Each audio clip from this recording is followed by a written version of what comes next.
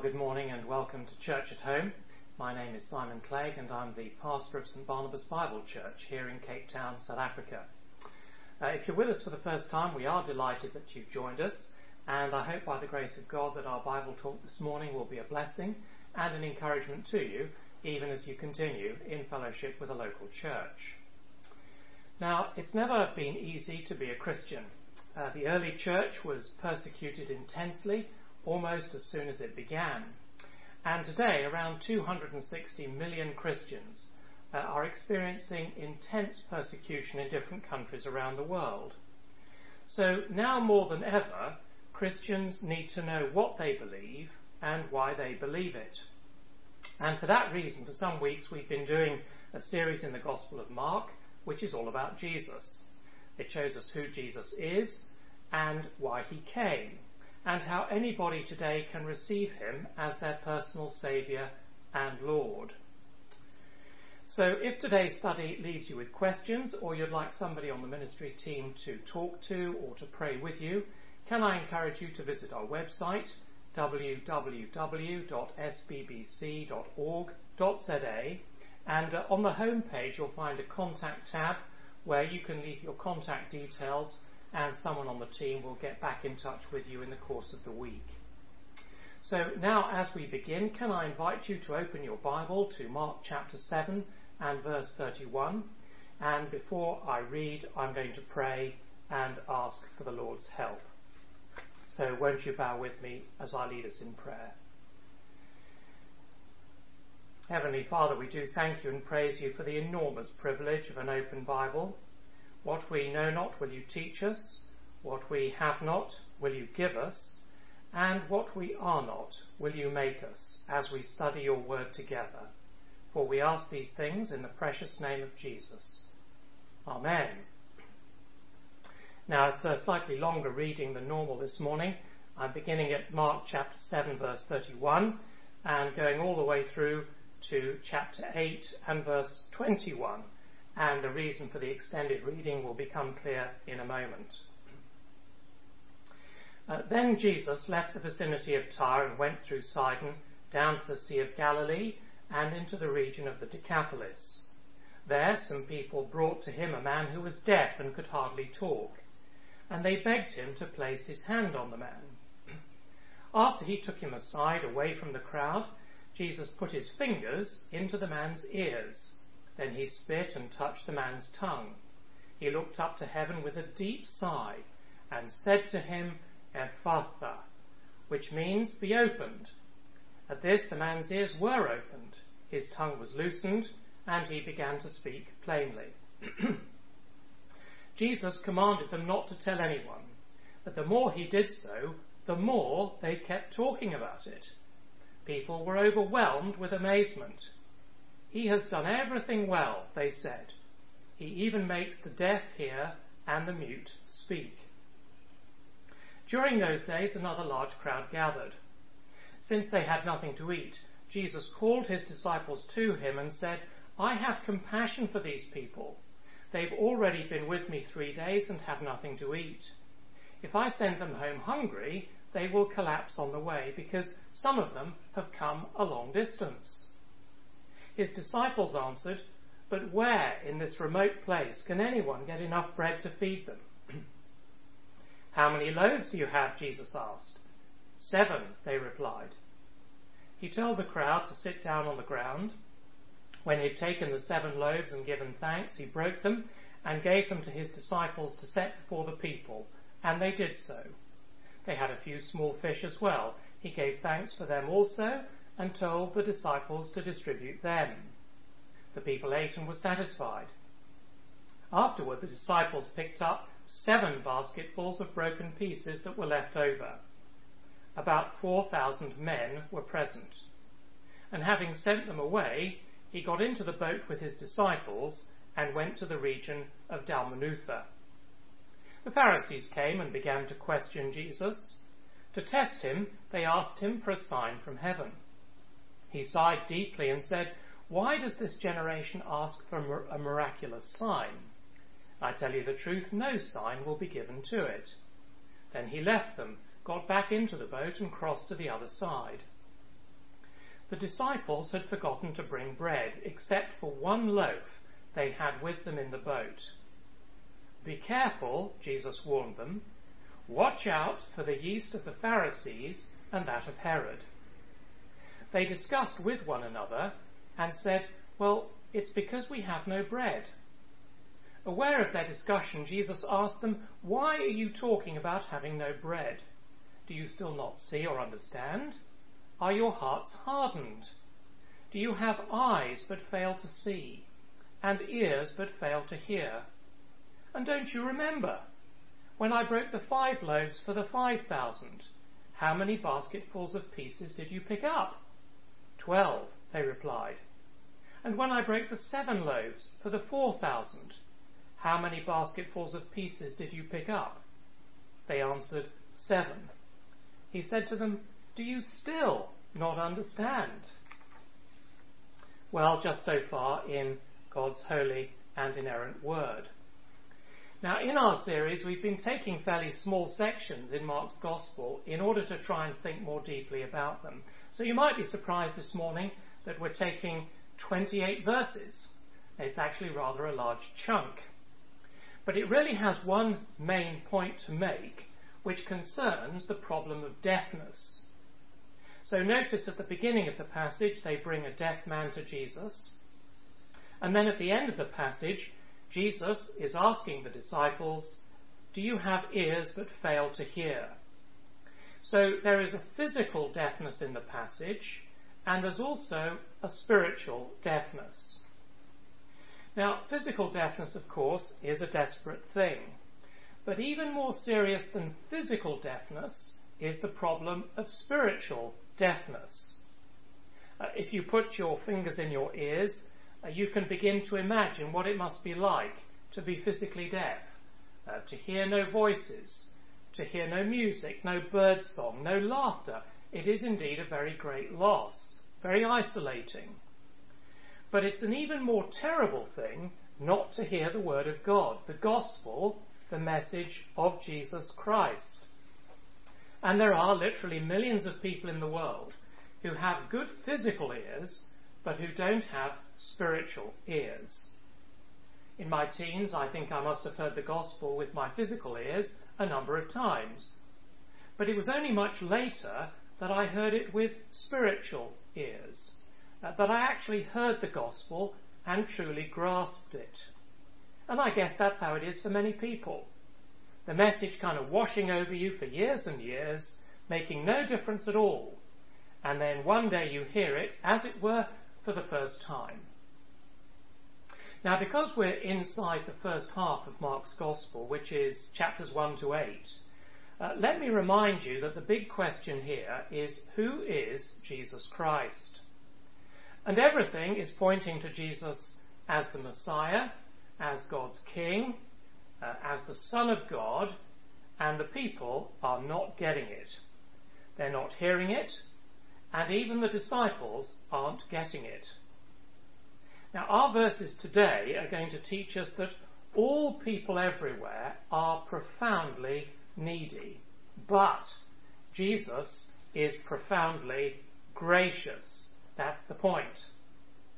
So we're going to look at the text under 3 headings. The first is the need for Jesus. We need his sovereign help in order to hear. The second is there are 2 kinds of deafness, helpless and deliberate. And the third point is the need to listen, referring, of course, to our human responsibility to listen. So first, the need for Jesus to sovereignly give hearing. So this is chapter 7 and verse 31 and following, where Jesus heals a deaf man. Look with me, please, at verse 31. Jesus is up in the far north, and if you were looking at a map, he'd be travelling over to the right a little bit, and then a long way south. This is a very long journey. And it begins in the area that today we know as Lebanon. So this is Gentile country. And they bring a man to Jesus with 2 problems. He's deaf and he can't speak properly. And there's no doubt that the deafness and the inability to speak are connected. You probably know, don't you, that when you meet someone who can't hear, it's also very difficult for that person to articulate clearly. Now, if you love your Bible, and I know many of you do, you'll be interested to know that the little phrase in verse 32, could hardly talk, that little phrase, comes in only one other place in the Bible. It comes in the Greek translation of Isaiah 35. And in Isaiah 35, we're told that a day would come when God would visit his people, and the ears of the deaf will be opened, and the person who finds it difficult to speak will suddenly shout for joy. And Isaiah 35 is promising that day will come. And here in Mark chapter 7, the only other place in the Bible, we have that same little phrase. Jesus is healing the person who can hardly talk. So in 800 BC, Isaiah said God will come, and here in Mark chapter 7, Jesus is fulfilling the prediction. Now you'll notice that the friends simply want Jesus to put his hand on the man. But Jesus actually does something far more wonderful and far more personal. And I do hope you're going to treasure this, because Jesus wants to get this man on his own. So he takes him away from the crowd where there are going to be no distractions.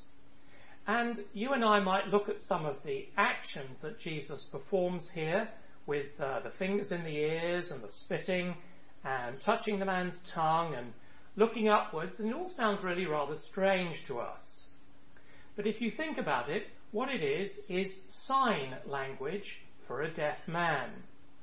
So Jesus is standing in front of this man, he's got him all to himself, and the man has got Jesus all to himself. And it looks, doesn't it, as if Jesus is saying something like, I'm going to fix your ears, and I'm going to get something out of your mouth. I'm going to fix your tongue. And by looking up to heaven, Jesus is signing to this man, I'm going to get heaven to help you. And I think it's very wonderful that Jesus deals with him so specifically and so compassionately. He speaks just one Aramaic word which means be opened, and suddenly his ears are opened, and his mouth is open so he can speak. So this really is an amazing day. Of course, it's a creation miracle. This man is now speaking for the first time in his life like a normal person. And if you know someone who's been given fresh help to hear, you'll know that the look on that person's face is absolutely wonderful. We have a friend who was deaf for most of her life. She'd never actually heard her children speak. But a few years ago she was given the latest technology, a new hearing aid, and for the very first time she could hear her children talking. It must have been overwhelmingly wonderful for her. Well, here, this man was completely helpless, he was hopeless. His friends were probably pagans, but they made the brilliant decision, didn't they, to bring this guy to Jesus, and his physical problem is solved. Now notice, will you, there are some clues here that in the verses that follow, verses 36 and 37, that Jesus has actually a much bigger agenda. Because in verse 36 we read, Jesus commanded them not to tell anyone, but the more he did so, the more they kept talking about it. And we look at that and we say to ourselves, how on earth could you keep that quiet? And wouldn't some publicity be a good thing? To say nothing of the fact that these people are probably Gentiles. So it's not as though they're going to spread the news about the Messiah in a way that's going to be confusing for people. So why is Jesus telling these people to keep quiet, to keep it to themselves? Well, the reason is that miracles are not his top priority. Because miracles don't solve the biggest problem in the world. Because they don't solve the problem of our fallen nature. That's actually what separates people from God. We were thinking about this last week. That's the biggest problem in the world. We're all born with a corrupt nature, and for that reason we find ourselves separated from God. And if that problem's going to be put right, we need God to give us a new nature. We can't do it for ourselves. But it is absolutely vital, because the first and most important thing for everybody is that they should have a relationship with God. And the only way that can be made possible is by Jesus dying on the cross and, in a way, losing his fellowship with God. Because it's through the crucifixion, where Jesus loses his fellowship with God, that he's going to make it possible for anybody else to have fellowship with God. Now, that is Jesus' top priority. And that's going to be the focus in chapters 9 through to 16 in Mark's Gospel. The purpose of the miracles, then, is to show us who Jesus is. But here you can see that the effect of this miracle is extraordinary, because suddenly the man is listening and he's speaking, and in verse 36 the people are telling absolutely everybody, even though Jesus told them to keep it quiet. And then we read that lovely sentence in verse 37, Jesus has done everything well. It's a lovely comment, isn't it, on this particular moment. How well Jesus has done this. And of course it's what we Christians often say as we look back on our own lives, and we say, yes, he really has done everything well. And at the very end of our lives, on the last day, we're going to be saying, I didn't always see it at the time, but Jesus has done everything well. One of my favourite hymns is by Charles Wesley. It's "Oh, for 1,000 tongues to sing our great Redeemer's praise." And the very last verse famously begins like this: "Hear him, ye deaf, his praise, ye dumb, your loosened tongues employ." Now Wesley, of course, took those words from this wonderful episode in Mark's Gospel. So that's a lovely thing, isn't it? And that's the first thing this morning, the need for Jesus. Now the second thing today is two kinds of deafness. And here we're in chapter 8, verses 1 to 13, where we see that there is a helpless deafness and there is also a deliberate deafness. The helpless deafness is the deafness of the disciples. They can't hear, they're helpless. And then there is the deliberate deafness of the Pharisees. So look with me please at chapter 8 and verse 1, where we come to the feeding of the 4,000. And I guess for many people this is a rather embarrassing paragraph, because there are some people, including some scholars who ought to know better, who say that Mark had a bad memory. They say that Mark had forgotten that he's already told this story. In other words, Mark is perhaps rather like an embarrassing older relative who tells you a story, forgetting that they just told it to you half an hour before. So I want to tell you why that particular explanation is absolute nonsense. For a start, it defies common sense. Mark's telling this story because people get hungry in different places. Of course they do. So there was a crowd that got hungry on one day in one place, and then there's another crowd who got hungry on another day in another place. Now that of course is perfectly natural, especially as we're told in verse 2, notice the detail, that they'd already been with Jesus 3 days. So that's the first thing. Secondly, notice that Jesus himself says there were 2 miracles. Look at verses 19 and 20, where Jesus says to the disciples, do you remember the feeding of the 5,000? And then remember the feeding of the 4,000. And then the third thing is that, of course, the details are so different, aren't they? They're in a different place. There are a different number of people. There's a different number of baskets. There's a different number of loaves. There's a different amount of leftovers. So there are lots of differences in the details. But I suggest to you that the real key here is chapter 8, verse 4, where in the context of spiritual deafness, we're told that these disciples are absolutely stone deaf. Because in chapter 8, verse 4, the disciples say in astonishment, well, here we are in this wilderness. What on earth are we going to do? How can anybody possibly find enough bread out here to feed this crowd.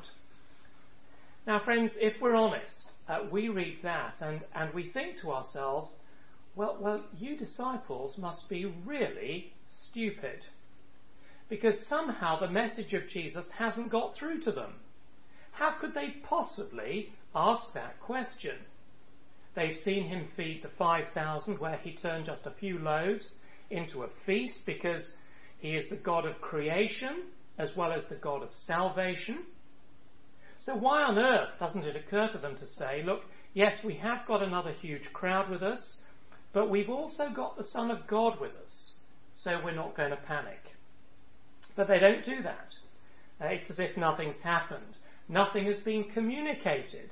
That nothing has been said, and certainly nothing has been heard. So they are helplessly and hopelessly deaf. Now, friends, I guess we're all bad listeners on occasions, aren't we? I don't know, but you might be being a bad listener right now. One of my own faults is to be at a social gathering where there's a buzz of conversation, and perhaps I can be standing in a little group and someone might mention a word, let's say, for example, golf, and my mind will go off on a pleasant little detour. And whilst I'm away with the fairies, someone else in that group will introduce another subject, perhaps talking about their holiday in the Kruger Park, for example. And when I come back from my little dream, I might say something like, well, has anybody here been to the Kruger Park? Now, of course, that kind of thing can be very embarrassing. It's careless listening, and perhaps we're all capable of something like that. But you see, what's happening here in verse 4 is actually astonishing, isn't it? The message of the Son of Man is right under their noses. The Son of God feeding a massive crowd. They all saw it. They all experienced it. It must have been unmistakable. They've seen Jesus solve the feeding problem, but they simply haven't heard it. They're helpless. They're hopeless.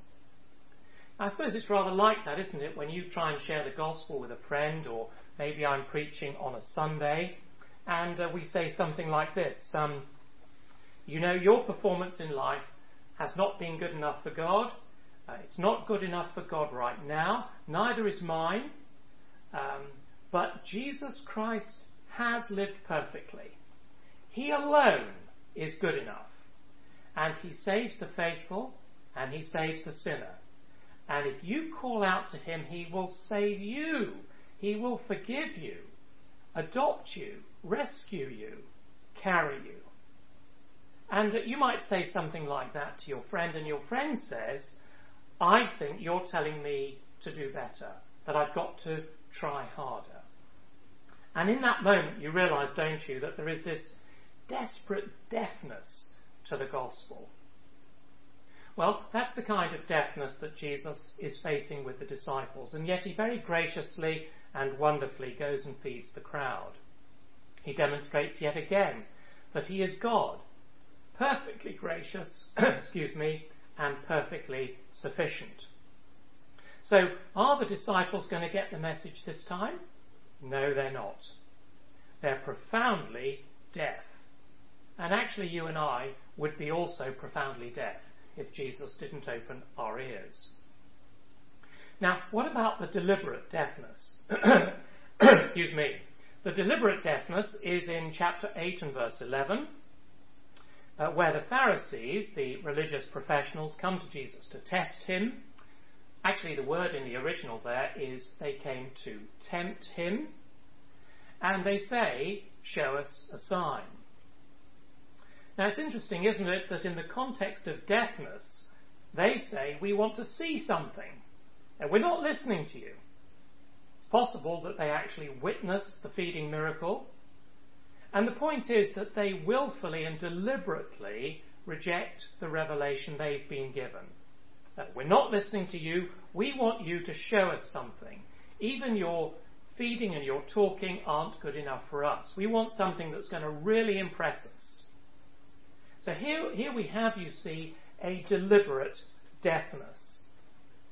It's refusing to hear something that is actually crystal clear. And I guess all of us have witnessed this at some time or other.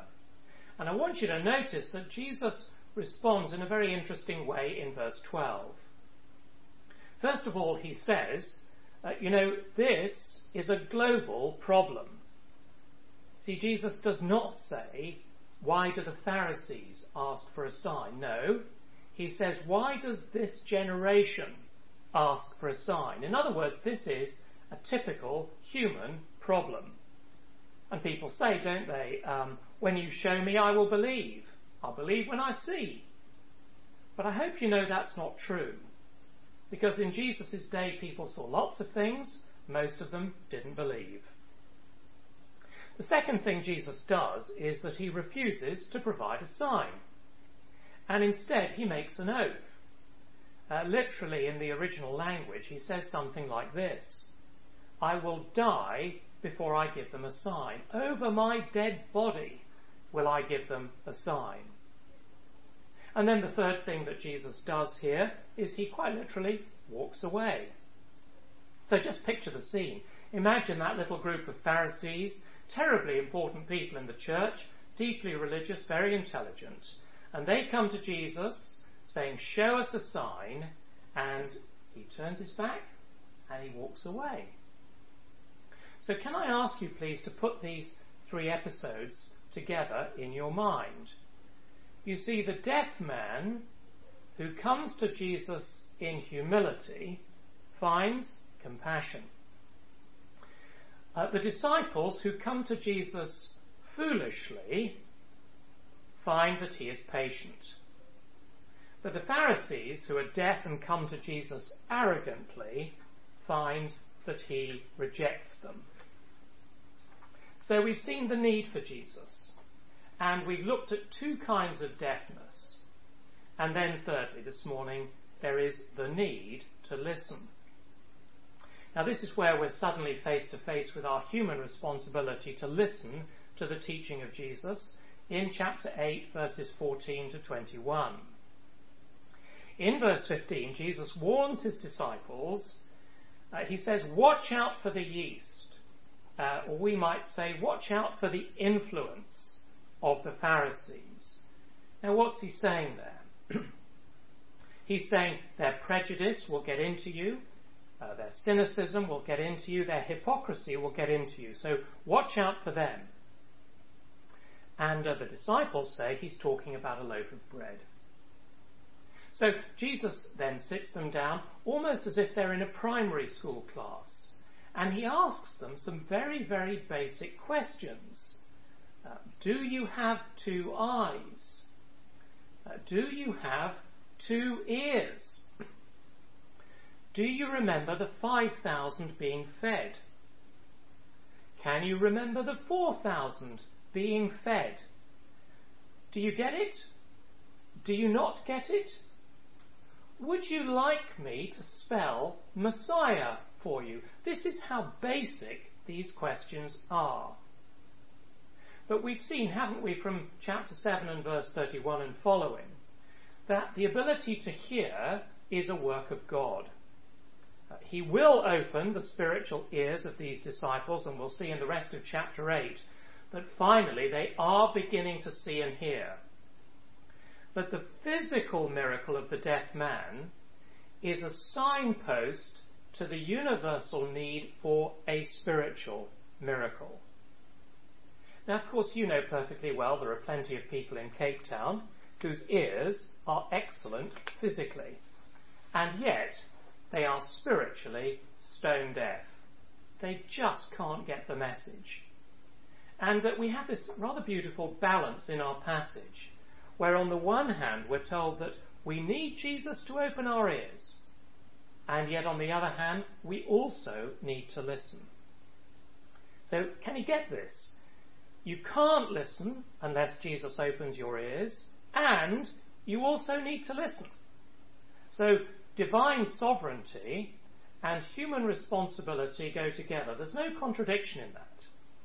At the very same time that we're being told that God must open our ears, we're being told that we must open our ears. Perhaps I can put it like this.